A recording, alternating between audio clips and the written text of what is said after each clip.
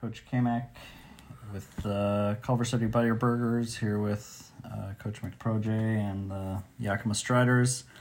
We're here to do the Tolliver group, and before we get into the group, it feels like we should just take a minute and acknowledge that the namesake of this group, the graduating Albert Tolliver of Eugene, last year's Conference Player of the Year. He'll be missed, certainly by Eugene, but League Player of the Year as well. Yeah, League Player of the Year, that's right. The league will, maybe not if you're in his conference, but those who enjoy watching top-level basketball will miss seeing him around this season. Although I imagine some of his regular opponents won't feel too sad about him graduating and moving on. But it's the Tolliver Group, named after last year's League Player of the Year for Eugene, and we will start there with Eugene. So what do you see here with Eugene?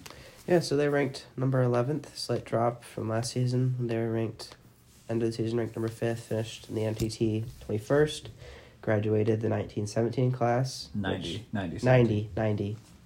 That huge gap demonstrates the one player who really gave it that ranking. And then they bring in the 120-75, so also has a decent gap. There should be one pretty good player in there. When you look at their lineup, the first thing that pops off is how are they going to replace Tolliver? Because last year he was their point guard. He did everything for them. And if you look at their backup point guard from last season, all he can do is pass. I mean, he had a 62.5 field goal percentage, but only 2.4 points per 30, which he also didn't get very many minutes, so his stats probably pretty skewed. This is a hard team to scout because of what they're losing. Yeah, for sure. I mean, he shoots over 50%. He has 6 assists a game, 2.6 steal, or 6 assists per 30, 2.6 steals, a 25-plus game score, 20 points a game. I mean, you're just not going to replace that. The backup, Christian Swoboda, I was actually on him when he was being recruited a few years ago and thought highly of him, but he's not going to be Tolliver. His defense isn't there. His at least the quantity shooting isn't there, even if he can, at least make defenses be a little bit honest. So I don't know if he bumps up to the starting spot, or if it's one of these guys that they're bringing in, or somebody else. He'll have to, coach is going to have his work cut out for him here to figure out how to do that, and the team is probably going to have to come together and work together here to fill out some of that gap, because that's a big hole that's left with that graduation. He is bringing in, let's see, who's he bringing in? He's bringing in David Hart, 6'1" shooting guard who had a 14.5 game score. But what really pops out is he had decent assists, low turnovers, and pretty good scoring. So, although his shooting splits were not great. Shooting splits weren't great, and he doesn't contribute much on the defensive end. But maybe he's someone who can bump in there to maybe probably not point guard, but maybe in backup point guard if Swoboda, it's kind of a funny name, Swoboda jumps up to point guard. And then you have Michael Woods, who I would guess he was a walk-on. Doesn't seem to offer a ton. And then 6'6" center, who, again, is going to be decent. I think if you bump him up, he could be maybe a small forward. Maybe even he could fill that point guard spot with 4 assists and only 1 turnover at the center position. And he looks, with 10 rebounds at 6'6" center, he's probably really athletic. He had not a great three-point split, not great free throw shooting, but decent field goal shooting. And you have to imagine his field goal shooting will jump up when he's playing against people who are his his size. Yeah, I mean, he certainly has a couple pieces to work with as he tries to figure out how to maneuver people around, and he's bringing back some starting talent too. Yeah, he's bringing back. It wasn't all Tolliver. His freshman power forward Justin Blount had close to a 20 game score per 30. Was shooting, 57%, 62% true shooting. But he should get some more attempts with Tolliver gone. He should be focus a little bit more and get in there a little bit more. So the focus is going to be on what was lost, but it's a new season. So he certainly has some pieces to play with, and we'll need to figure out a rotation, but likely continue to be a solid team and fun to watch, and it'll be fun to see maybe who steps out and replaces. Yeah, takes advantage of the opportunity that's set before them. So the second team in this group is Huntsville. And do you want to go over their last season? Yeah, Huntsville finished last season ranked 31st, but had a really good run in the NTT. They finished 9th. So they actually finished higher in the NTT than Eugene did. They lose a decent class, 54-88, and bring in, I would guess, a class they were disappointed by in the 162-196. They lose both their point guards, backup point guard and starting point guard, and they're going to have to figure out who goes there, how to replace that. They also lose their backup small forward, so they lose a little bit, and see who they brought in. They bring in some role players, but sure. I mean, it's always good to get a 6'11" guy that has 2.3 blocks and at worst as a backup center, backup power forward, and jumping in when there's foul trouble or given some minutes of rest. May be able to contribute in some other ways that we don't see right now, but this will be really just finding who can play point guard is going to be the problem for them. Yeah. And looks like they've got some people they could maybe bump up some slots who maybe were undersized playing some positions. So I would think that there's some opportunity here to put some people in different positions and take advantage of what they have. And they bring back some young guys. Like last year, Emmanuel Hurd and Bailey Napier were freshmen, and Hurd close to 20 game score, 19.5, and Napier had a 22.7 game score, averaging almost 25 points. So I feel like those two should continue to progress, and they have a solid center with Blake Dixon, and I think those three solid core to work around. Just you got to find who's going to play point guard to distribute the ball. Yeah, and maybe you can even move up.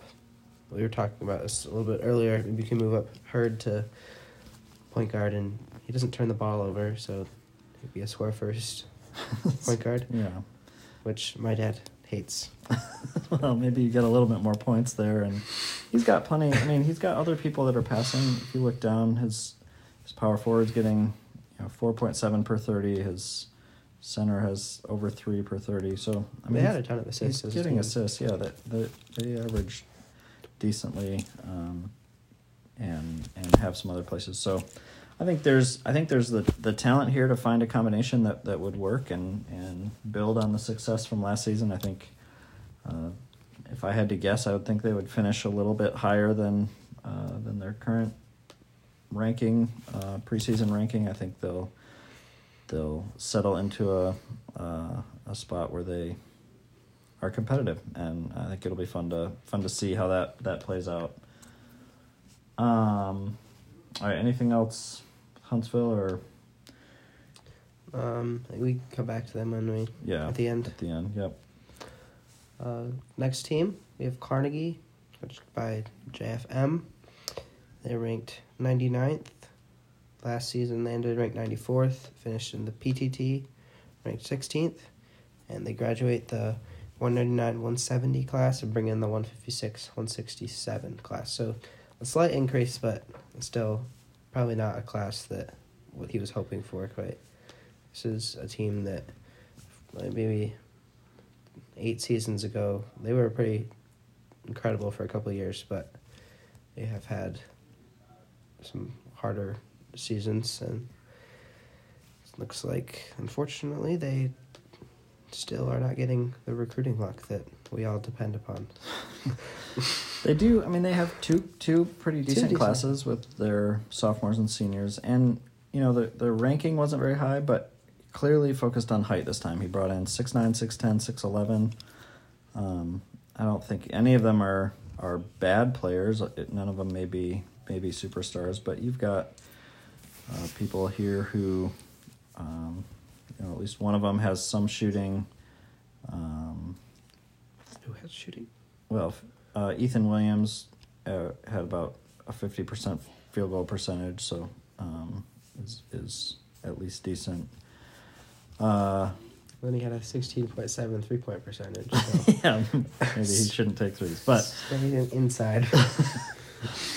So he if you look at his team, he needed some height, so this may give him a chance to bump some people into different positions. Also, you had 3 freshmen who all were pretty good last year, playing the forwards and center positions, and I don't know, maybe he can bump them up a little bit because his power forward was 6'7", which is slightly undersized, and his center was also 6'7", which is definitely a little undersized. So maybe if you slide them up a little bit, you can give them a little more free. I don't know if he would, which of his big guys who come in he'd want to put in there, but and he didn't. He graduated a class that was bad. Two NAs in that class, so he's got some space to play with in moving people around and figuring out what works best. So I imagine it may take a couple games to figure out what works best, but I think there's pieces to play with. Seen this now with a couple teams where it may not be. He didn't graduate any starters, so if he wants to, he can bring back the same team with a little bit of experience and improvement there, or he can plug people in and get better. So his floor is decent for this team, and I think optimistically you would think you could see some improvement and bump up a little bit over last year and continue to get back towards the NTT or at least the upper rankings of the league. So I would be optimistic, but it may take a couple games to get there. We'll see. Yeah, and then to finish out this group, we have our last team, Albany, and they are ranked 101. Last season they ended ranked 107, so they got a little jump there. And they finished 26th in the PTT last season. They graduated the 126, 140 class, brought in the 105, 69 class. So an improvement, and probably have one. Yeah, they're bringing in a 6'8" guy, Seth Mensah, who had a high school per 30 over 20, shot over 54%, 55% from the field, true shooting over 60, and kept his turnovers low. He may be able to pop into a power forward or small forward position. When you graduate your center, he could block and rebound, but really he didn't do that much. So maybe Ellis can slide down and you can put Mensah in a power forward. So you do. I mean, he does lose. He loses his 2 starters, small forward and center. Neither of them were irreplaceable for sure, but both of them need to be replaced and contributed some last year. So seems like Mensah will slide in there, and then I don't know if one of his other recruits, he's got a 6'9" guy who came in who doesn't look like maybe he did much in high school, rebounded, I guess. But maybe you put him in a backup center just for the rebounding and the height. yeah, He had a couple of blocks too. Bump one of those other guys up into the starting lineup. So I'm not sure what exactly to do. His backup center was per 30, played pretty well, or at least respectably. So it'll be fun, I imagine, for Albany to watch Seth play this year and see him on the court. I think he's got to help them be better than they were, and maybe shoot for a better finish. They finished 4th in Conference 4. They finished 2nd in the conference tournament, and they did well in the PTT. They were a 12 seed, and they finished 26. Finished 26, so made it, what is that, one upset, I guess, initially. They won their first game and ended in the top half of the PTT. So seems like they had a little momentum at the end of last season, made it to the conference title game, won a game in the national tournament, and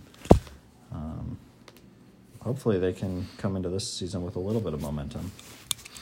If you look at Mensah, I think he's a player they can build off of if they continue to bring in some better. Yeah, I mean, classes. just looking at this group so far, I think he's the freshman of the group that I can recall, sure.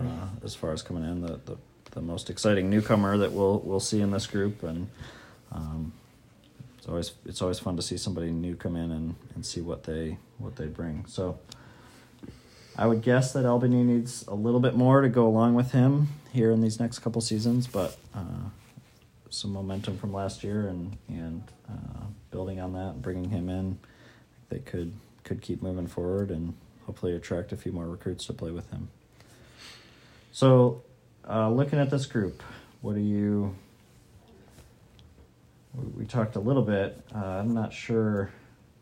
This is the third group that we've done here, and seems by far the weakest of the three that we were looking at. I don't know if Eugene has an in with the powers that be, and seems like they got a little bit of an easy group to try to run through, but I don't know if we're convinced that they're going to be the ones that come out on top. They really have to figure if something comes in smoothly from the start, then they may be able to run with it, but it's hard to start right away, and they've got some big shoes to fill. So I don't know. What do you think as you look at this group? Yes, when I look at the two teams, I think have a chance to win this, Eugene and Huntsville. See, Huntsville, they have a super easy schedule up until their last game matchup with Eugene. So they should win all 4 of those games. They'll be the favorite, or all 5 of those games, for that matchup with Eugene. But Eugene has also a fairly easy schedule, except for their 4th game is against the San Jose Rangers, the number 19 team, and they just brought in a couple of pretty good players, and they were decent last year, so I could see that being a game they could potentially lose, or if Huntsville can somehow pull off the upset. So Eugene having to play San Jose in the 4th game right there, I could see them potentially losing that, and especially with it's going to take them a little while to replace Tolliver and figure out who's going to bump up into that point guard spot for them. So I think I might take Huntsville to win this one. Yeah, I think, and Eugene and Huntsville play in that last game. I think you're right. I think it'll come down to that game. Well, even if Eugene beats Huntsville but loses to San Jose, then it'll come down to a point differential. So you could. Yeah, and Huntsville. It seems that likely that Huntsville should. That both of these teams should get through. Should get through to the playoffs either way. At least just looking at the schedule, seems like they should relatively cruise to for 5 or 6 wins and a +20. So I'll go with you. I think it maybe takes Eugene a little bit longer to replace Tolliver than and maybe they slip up along the way, and Huntsville takes advantage of that, and a little bit of an upset wins the group. Yeah. All right. Thank you for listening.